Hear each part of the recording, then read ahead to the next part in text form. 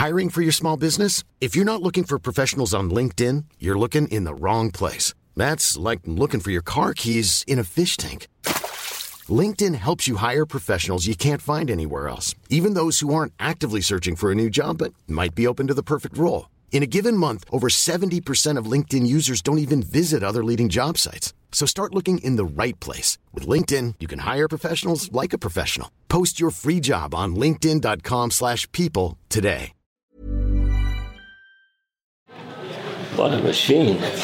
Is it switched on now? It is. Well, I'm hoping to We are live. see a lot of people who are tuned into this podcast. I've never done a podcast before, so I have absolutely no idea about it, but I'm sure that lots of people know what a podcast is. Hello and welcome to Now Where Were We? I'm Bob Cryer, and as promised, here is the long-awaited tribute edition dedicated to my father and co-host, the much-loved and much-missed Barry Cryer. In this episode, we'll not only showcase some of our favourite moments from the series, but also speak to three new people we know Dad would have wanted to be included in a second series that sadly never happened. They are the wonderful Sandi Toksvig, the brilliant Rebecca Front, and the incomparable Barry Humphries. Dad was a huge fan of them all. And it's worth mentioning at this point that Barry, Sandi and Rebecca will all be involved in some form or other at the upcoming Barry Cryer A Celebration. It's a stage show which is taking place at the Lyric Theatre in London on the 13th of June. We'll be celebrating Dad's remarkable life, along with Bill Bailey, Harry Hill, Maureen Lipman, Michael Palin and some of the guests that you'll already have heard on this podcast, like Giles Brandreth and Stephen Fry. Dad spent his life making people laugh and left behind him a legacy of fun, joy, love and silliness that this show will hope to emulate and celebrate.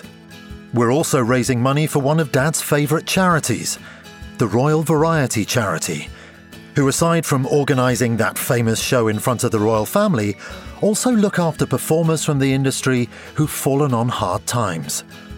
Dad was the first to say how lucky he felt he'd been throughout his career.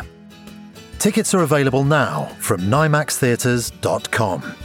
And so, to our favourite moments from the series. And what sort of silliness did Dad enjoy the most? Well, jokes, of course.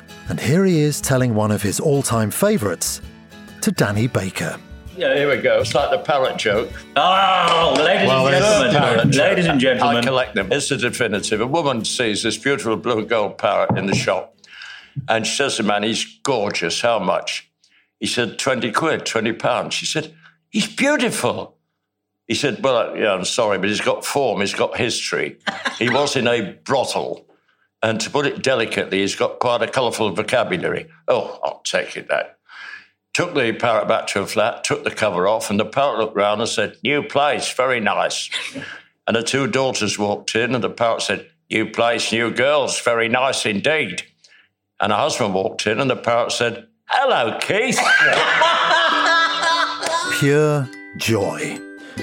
And from one Baz to another. And someone who'll be performing at the Lyric Theatre celebration in June, it's the irrepressible Barry Humphries. I'm looking forward to this event at the Lyric Theatre in Shaftesbury Avenue, celebrating Barry Cryer, my namesake. We're both called Barry, and he used to call me Baz, B-A-Z, which is a vulgar abbreviation of our names. So I'd get a call, unexpected moments, hey Baz, it's Barry. I knew immediately who the other Barry was, and we all both laughed at our period names. It was very much a name of the late 1930s. I don't know what movie star we were named after, but it was a popular name. It's the male equivalent of Shirley, incidentally. If we'd been girls, we would have been called Shirley Cryer. Sounds good. I'm not sure what I'm going to say at this event, except how, with what great affection I held Barry Cryer. The noise in the background, by the way, is a pub, which is probably appropriate, though Barry was never seen to be the worse for drink. He'd seen too many casualties in the world of comedy, I suppose.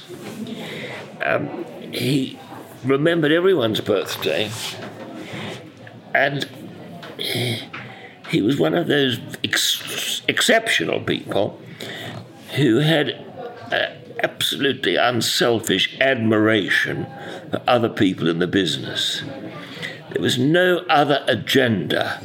He just liked funny people, and he really brought a smile to everybody. I'm going to, when I'm chatting on the stage, I won't be droning on, but when I'm at this tribute, which is going to be a celebration rather than a valediction, it's going to be incidents in which Barry Cryer sort of came to my rescue, in a sense, psychologically. He knew somehow when one was a bit down and when one needed cheering up. I'm surprised, really, that to know that he ever thought about himself. He was totally unusual in the business that he was in, because we're all narcissists, we're all totally selfish. But Cryer, apart from his encyclopedic knowledge of jokes, was always thoughtful and supportive. I still can't believe he's no longer with us, but perhaps in a sense he is. Many's the time, he's told me, that he's accosted friends and colleagues in pubs and in the street and in restaurants, and he's sensed, in a way, they needed a bit of cheering up, and he would come out with a joke you'd never heard before. It was sometimes outrageous, always brilliant, and his love of words was important.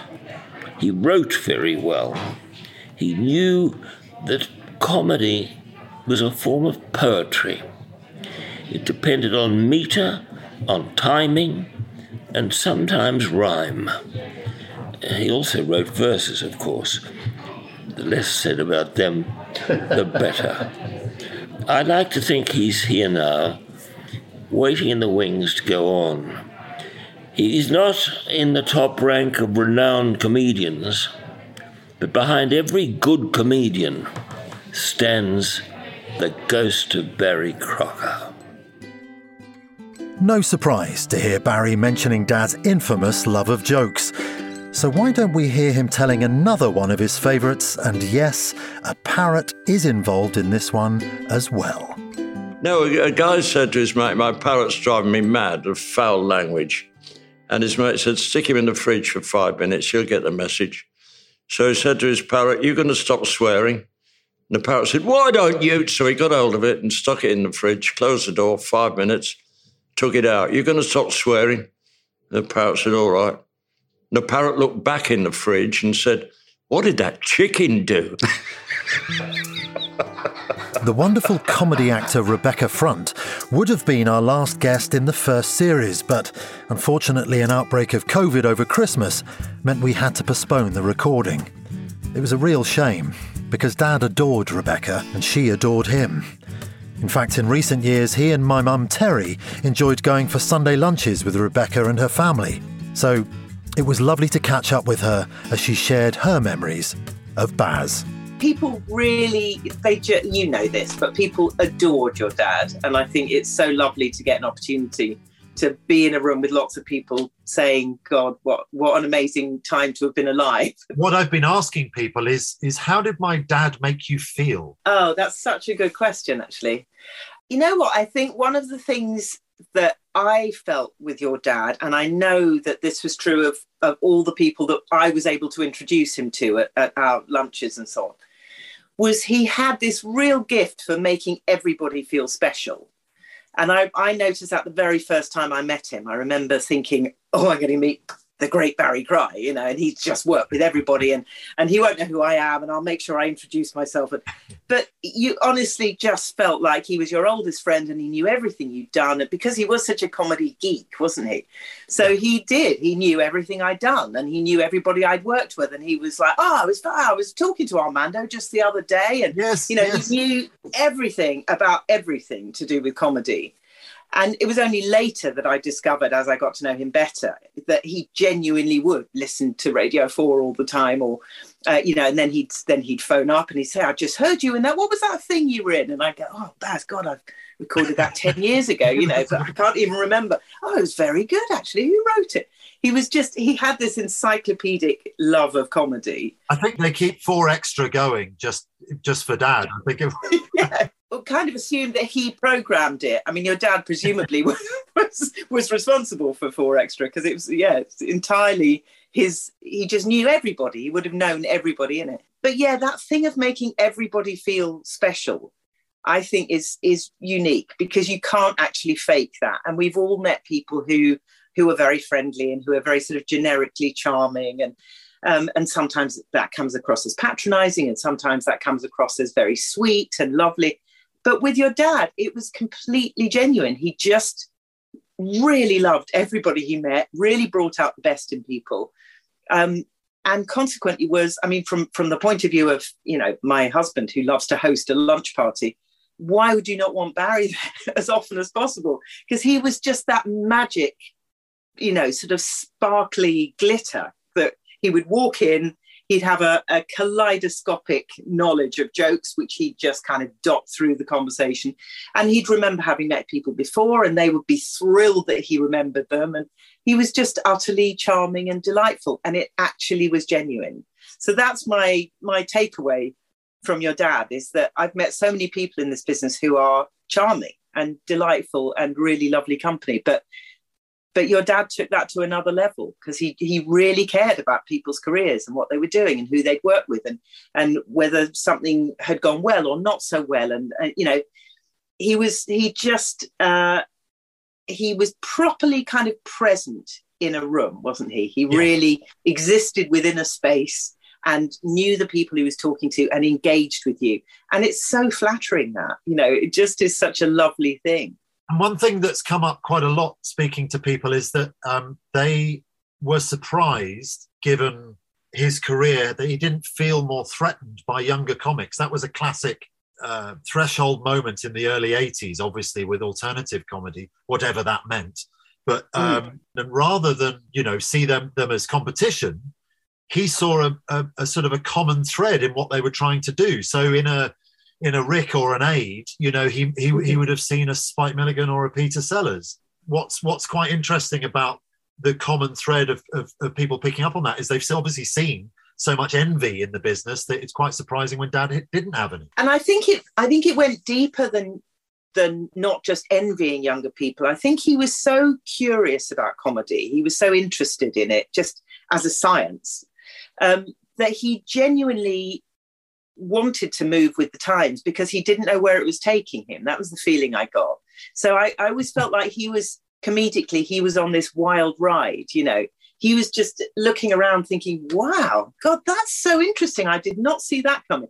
And if you think about the kind of jokes that your dad told, and I am the world's worst person at being able to rehash jokes, and trust me, I have tried to rehash some of the jokes your dad's told me in the past, and I'm always met I won't ask you to do so now. No, please don't, because I'm always met with the kind of really? Is that exactly what Baz said? Speaking as his son, the thing that often would happen is people assume that I would tell jokes exactly like my father, which the first thing my dad would have said was, well, don't try and tell a joke like me. Yeah.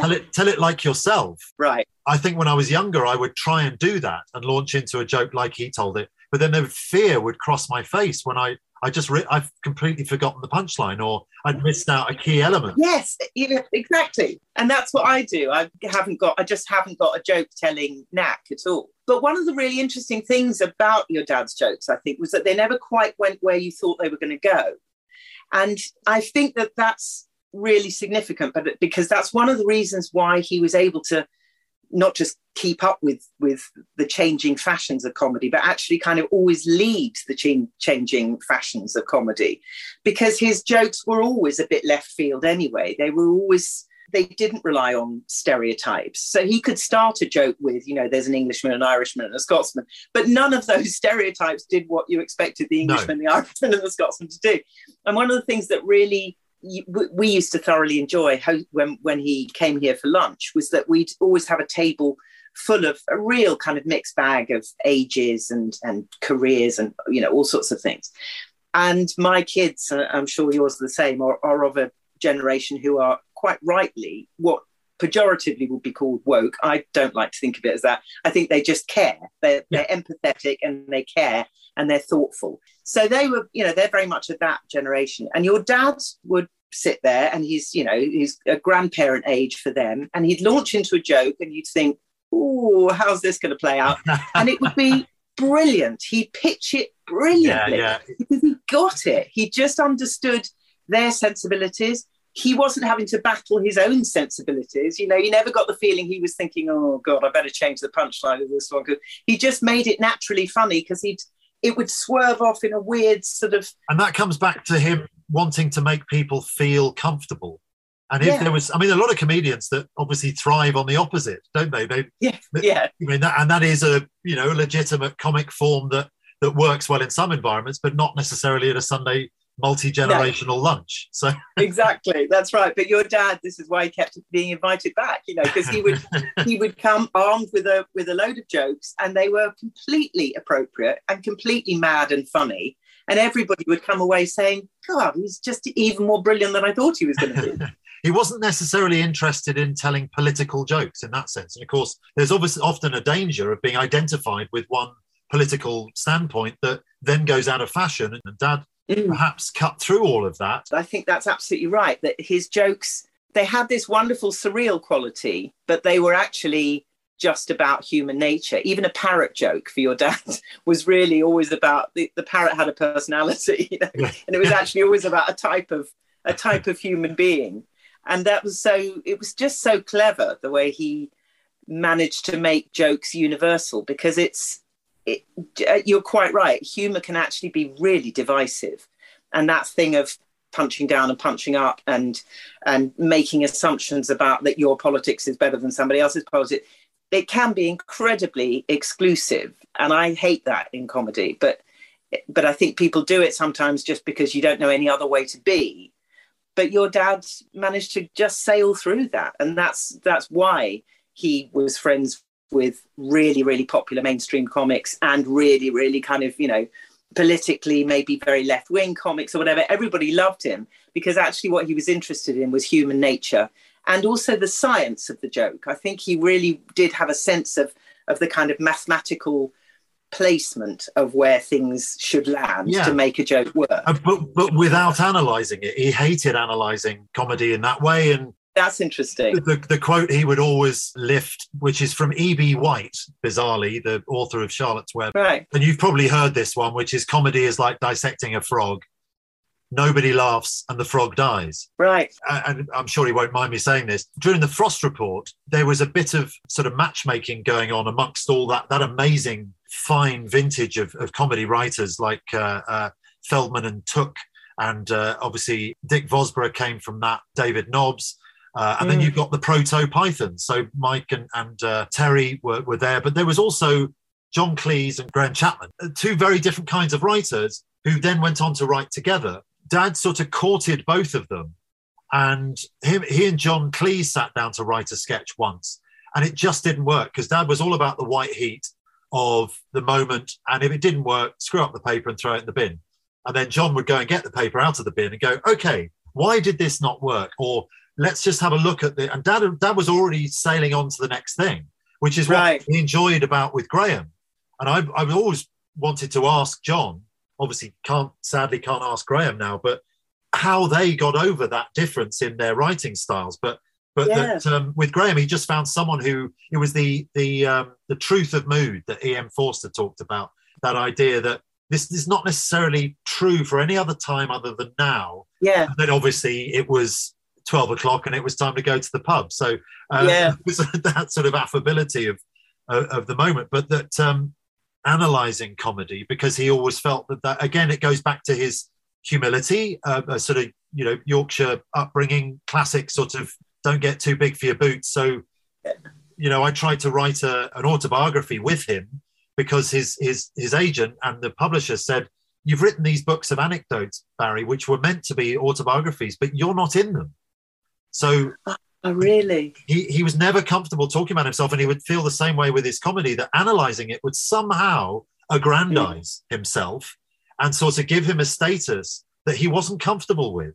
That's so interesting. I would never have thought of that, because I kind of get the thing of that when you're dancing, you don't want to stop and think, what am I doing? Like, where is my weight? Is my weight on my left foot or my right foot? Because then you just fall over. So I would have assumed it would be that would be why he would want to just keep moving on to the next joke and the next joke and the next joke, because if you stop and think too much, you lose your balance. But that's so interesting. If it's also an element of, I don't want to look like I'm Mr. La-di-da clever clogs. I'm just writing jokes here. But you're right about the dancing analogy, in that music is incredibly, it's quite a well-worn idea that comedy and music, good bedfellows, and they're kind of twins from the same mother, and that dad worked on the rhythm and the music of the jokes to such an extent that it did all have to be in the same rhythm, because that was the way he learnt it, like a piece of music, like a musician, an instrumentalist would know the particular sort of resonance and the beats, and also the kind of the emphasis, I suppose. And definitely, even as somebody who is terrible at telling jokes, and I am, but I know that just from comedy acting, that there is just a rhythm, and sometimes a line is just wrong and it needs an extra beat, and it might just be the word just, or it might be another and or something. But if you don't have that bit of repetition or that bit of alliteration or something, it just won't land properly. And that's the side of it I find fascinating. Yes. Well, the one I always love to quote, and sadly it's not one of Dad's, but it's talking to Galton and Simpson about the blood donor, and saying the line was originally a pint, that's an armful. Right. And then suddenly the qualifiers. Yeah. A pint, that's nearly an armful. A pint, that's very nearly an armful. For some reason. It's perfect. It's absolutely perfect. Yes, because it shows he's really thinking that through, and it suddenly becomes much funnier. It's not just at batting away. Yeah. It's somebody kind of really thinking, "Ooh, no, I don't think I want to give away quite that much." It's very, very specific. Dad would be very disappointed in me now analysing comedy like that, but I'm celebrating it. That's what I'll say. Yeah, they're actually an example of people we have to thank in a way. I'll pay great tribute to Dad's natural, innate sense of friendliness and wanting to make people feel comfortable. But he always said that people like Galton and Simpson and Muir and Norden, for the teenagers in the audience who remember David Nixon, he worked at the City Varieties when Dad first started working there backstage. And he said it was through people like that who held their hand out. David Nixon got him agent interviews and got him his audition at the Windmill. And he's always been grateful and always saw these people paying it forward, but also, reaching down to people coming up in the industry. Yeah. And he learned a lot from them. And he said Galton and Simpson were very welcoming when he first started contributing material as a review writer, so that when, he's only sort of 3 or 4 years older than Michael Palin, when they all met in this Methodist hall to put together the Frost Report and get the writers together, Michael Palin always tells the story of, your father was the first person to cross the floor and shake my hand and say welcome. And you never forget that, do you? You never forget the people who sort of guide you along. And it's not something that people often associate with comedy. But actually, I think unfairly. My dad actually has a little story, which I remember him telling your dad over lunch. So my dad, for a while, when he was at art school, he used to make some money as a singer. He sang with a big band called the Oscar Rabin Big Band. And they were quite well known. And so Dad was a sort of semi-professional singer at the age of 23 or something. And he'd go around to various big events and weddings and bar mitzvahs, and he, and do these gigs. And on one of them, and we actually found the playbill recently, he was on the bill with Max Miller. Max Miller was the top of the bill. Yeah. And the Oscar Rabin Band were there. And my dad was the first singer after the interval. And Dad used to get incredibly nervous. And which is why he never carried on professionally. He gave it up because it was making him ill. So during the interval, he was pacing around backstage, and Max Miller came up to him and said, "All right, boy." And my dad said, "Yeah." I was very, very nervous. He went, "Who are you?" And Dad said, "Oh, my name's Charles Front. I'm the singer." And apparently, then the music started for the overture, and Max Miller just kind of went, "Oh, you'll be fine, mate." And then he went on, and he's Max Miller, and he introduced, he sort of did the big thing with the audience, and the audience loved him. And then he went, "Well, ladies and gentlemen, I want to introduce you to one of my oldest and best friends now. He's a wonderful young man, and he's got the best voice in the business." And that was how he introduced my dad. Wow. And Dad's never forgotten it, because he said, "I've literally spoken to him for 30 seconds, but I got the best reception of my life, because thanks to Max Miller." So they could be like that when in those days. Yeah, like you say, it is an unfair label placed on comedy. I think from maybe a very specific period when things were very political and divisive, and all human life is there in comedy. It doesn't necessarily mean that you have to take that route. Thank you so much for not at all. Thank you for including me, because I was such a fan of your father's, and he was a lovely man. So, I look forward to seeing you and celebrating his life properly. Here's to Baz. And here's to Baz, absolutely. Yeah. I'll go and raise a glass to him now.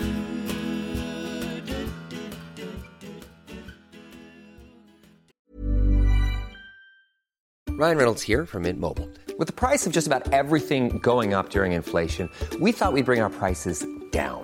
So to help us, we brought in a reverse auctioneer, which is apparently a thing. Mint Mobile Unlimited Premium Wireless. How to get 30, 30, bit to get 30, bit to get 20, 20, 20, bit to get 20, 20, bit to get 15, 15, 15, 15, just $15 a month? Sold! Give it a try at mintmobile.com/switch.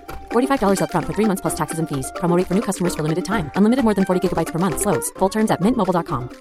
I'm Sandra, and I'm just the professional your small business was looking for. But you didn't hire me because you didn't use LinkedIn Jobs. LinkedIn has professionals you can't find anywhere else, including those who aren't actively looking for a new job, but might be open to the perfect role, like me. In a given month, over 70% of LinkedIn users don't visit other leading job sites. So if you're not looking on LinkedIn, you'll miss out on great candidates like Sandra. Start hiring professionals like a professional. Post your free job on linkedin.com/people today.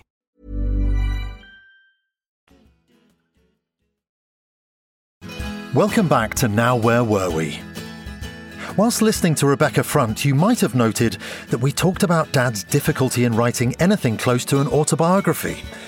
He always felt much happier telling anecdotes about other people and felt reticent talking about himself. Well, on this podcast, many of his friends occasionally manage to get him to do just that. So here, in his own words, and pieced together from the entire series, his dad giving a short rundown of how he went from Barry Cryer, Leeds schoolboy, to Barry Cryer, beloved comedy institution, which is something he'd never say about himself. My dad died when I was 5. I had no role model. I hardly knew the man. And Bob Mortimer said his dad died when he was 7. And he said, I realised I wanted to please people when he died. And I have to admit that when my dad went, I hardly knew the man, as I said. I got nobody to show off to. Oh, look at me, Dad. Look what I'm doing, Dad. So I confess, I think I must have decided I wanted to show off. But no, I wanted to be a journalist. I wanted to write. But I was a failure at university. BA English failed. And they made me Honorary Doctor of Arts. Which university was this? Leeds. You got into Leeds University? Yes. But you didn't stay and then the they course. kicked me out, yes. Because I was chasing girls and always in the bar, I confess. You did also get a gig, a professional gig, didn't you? After that? Well, a man came up to Leeds to see somebody and saw me in the student show, charity show, the Rag Review, and offered me work. I couldn't believe what was happening. And then I made my professional debut in the City Varieties Theatre in my hometown. And television was now on the march. And the music halls of variety theatres were suffering. So they introduced strippers, so they lost the family audience. My first job, bottom of the bill, with strippers at the City Varieties, going home every night to supper with my mother. And I thought, oh boy, she must have thought, what is he doing? And I waited until the Wednesday. She never ever said, how did it go tonight? She never asked. I gave up. I thought, well, But on the Saturday, there was a matinee. And I went in, the woman in the box office said, come here. Was that your mother last night? I said, was what my mother last night? She said, I knew it was your mother. It was a small woman with a rain hat on. She came up to me and said, what time's Barry Cryer on? I said, in about 10 minutes, love. She said, can I buy a ticket? I thought, it's his mother. And I said, no, you can't buy a ticket. You're going in. And she got us shown into the theatre. She was shown a seat. She didn't sit down. She stood at the back of the stalls. I did my act, and then she fled into the night. And I got home that night for supper. And I said, you came last night, didn't you? Yes.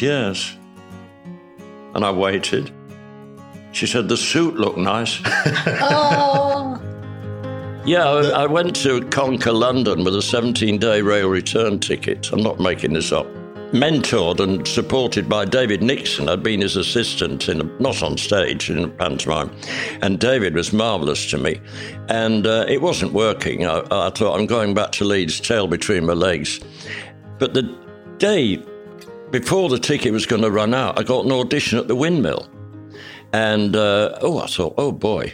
And that was 6 shows a day, 6 days a week. So I went on to do my audition, 12 minutes, I think, jokes and a song.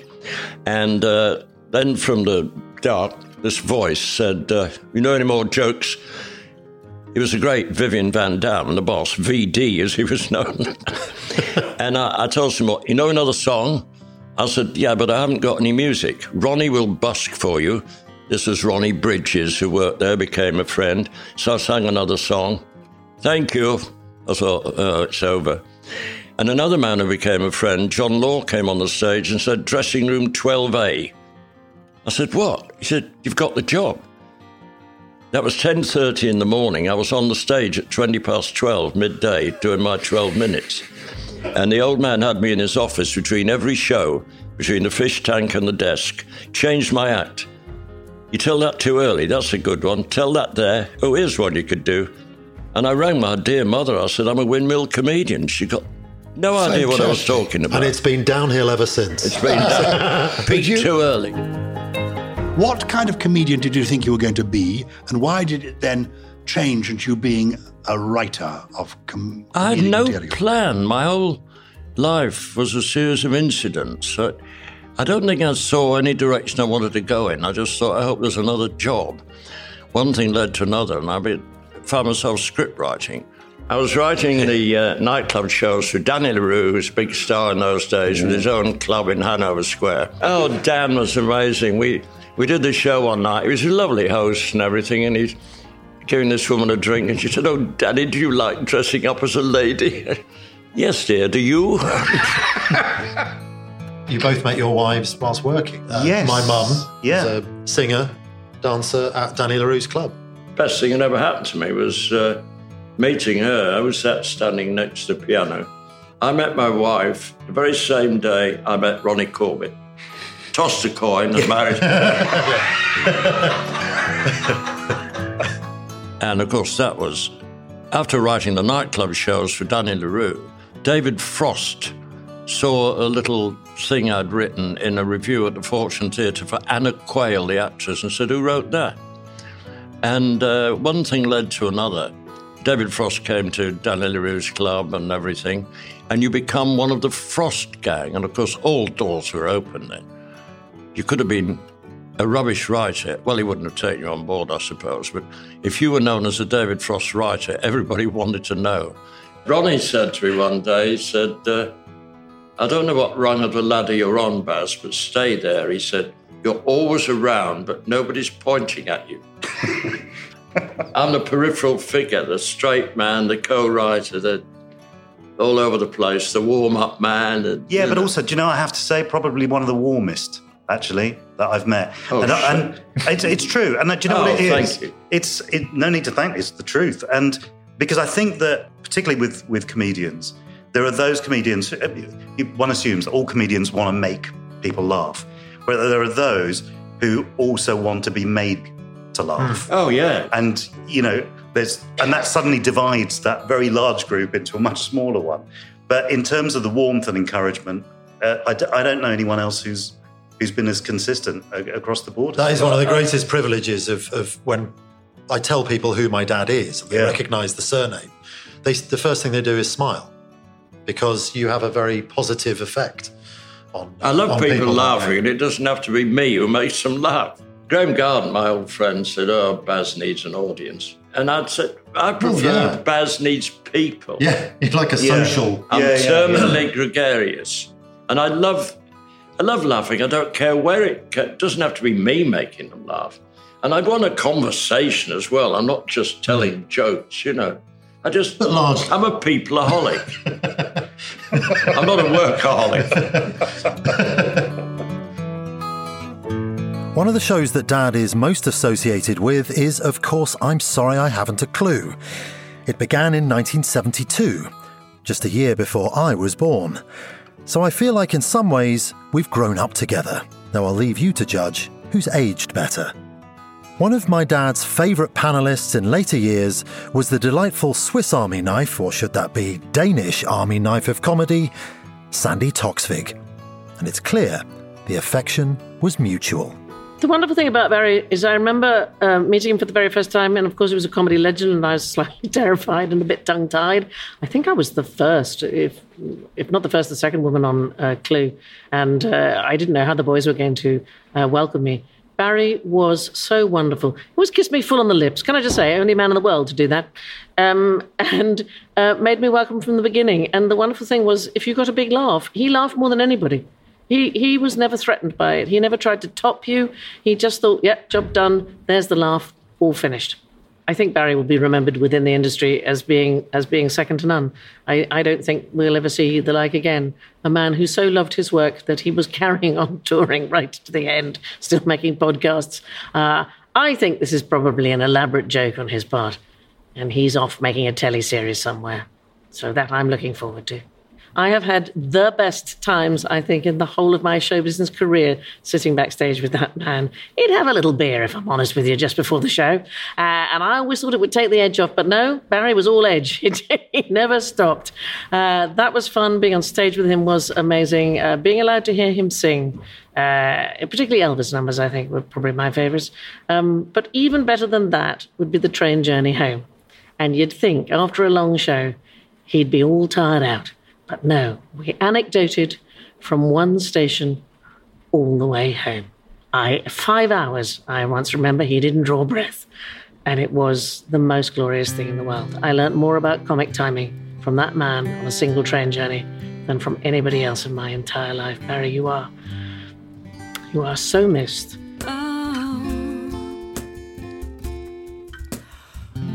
Sandy recorded that tribute especially for the upcoming show, Barry Cryer, A Celebration, which is taking place at the Lyric Theatre in London on the 13th of June. There's a bill of some of Dad's favourite entertainers, from Bill Bailey and Harry Hill to old friends like Michael Palin, Maureen Lipman, Giles Brandreth and Stephen Fry.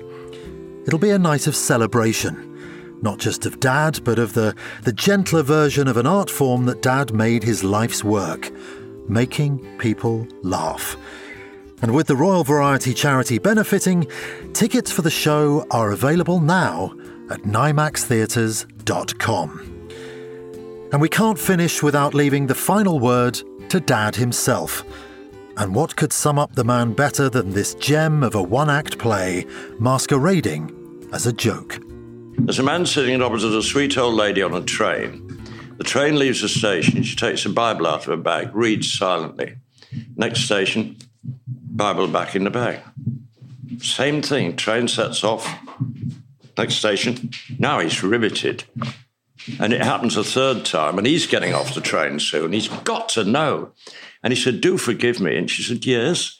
Every time the train leaves the station, you take your Bible out of your bag and read from it." "Yes, I do, yes." "When we get to the next station, you put your Bible back in the bag." Yes. "Do forgive me. Why do you do this?" And she said, "Why don't you fuck off?" I love that. When we recorded the Now Where Were We series of podcasts, we swiftly realised that just because the microphones were off, it didn't mean to say that the show's co-host, my dad, and our guests would stop yielding pearls of wisdom.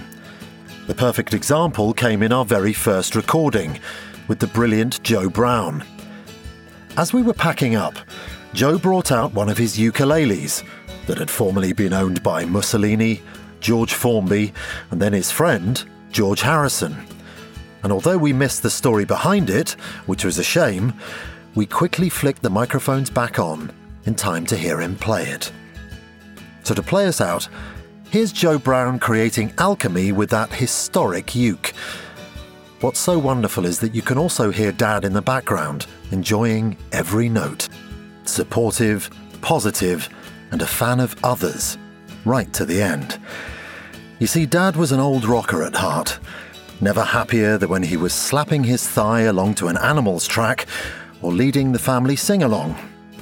Which is why it's been so lovely to be able to showcase the music of my sister Jack's band, The Kites, along with her husband Matt and their great friend Mark, who you can hear in the background of this podcast and providing our gently soothing theme tune. There's a link to their work in the show's description.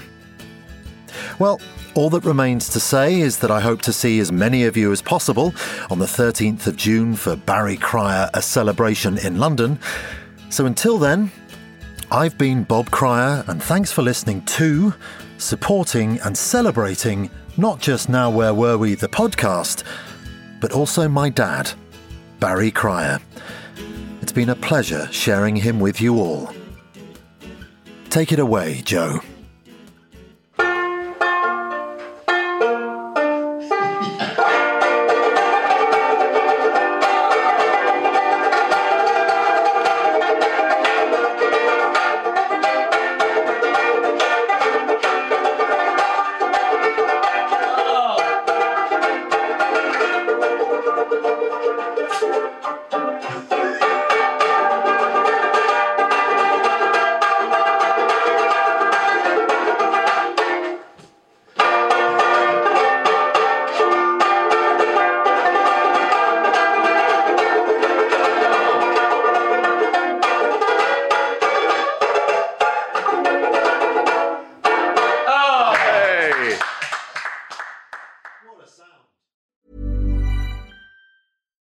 When you make decisions for your company, you look for the no-brainers. And if you have a lot of mailing to do, Stamps.com is the ultimate no-brainer. It streamlines your processes to make your business more efficient, which makes you less busy. Mail checks, invoices, legal documents, and everything you need to keep your business running with Stamps.com. Seamlessly connect with every major marketplace and shopping cart. Schedule package pickups and see your cheapest and fastest shipping options from different carriers, with rates up to 89% off USPS and UPS rates. And with the Stamps.com mobile app, you can take care of mailing and shipping wherever you are. Make the same no-brainer decision as over 1 million other businesses with Stamps.com. Sign up with code PROGRAM for a 4-week trial, plus free postage and a free digital scale. No long-term commitments or contracts. That's Stamps.com. Code PROGRAM.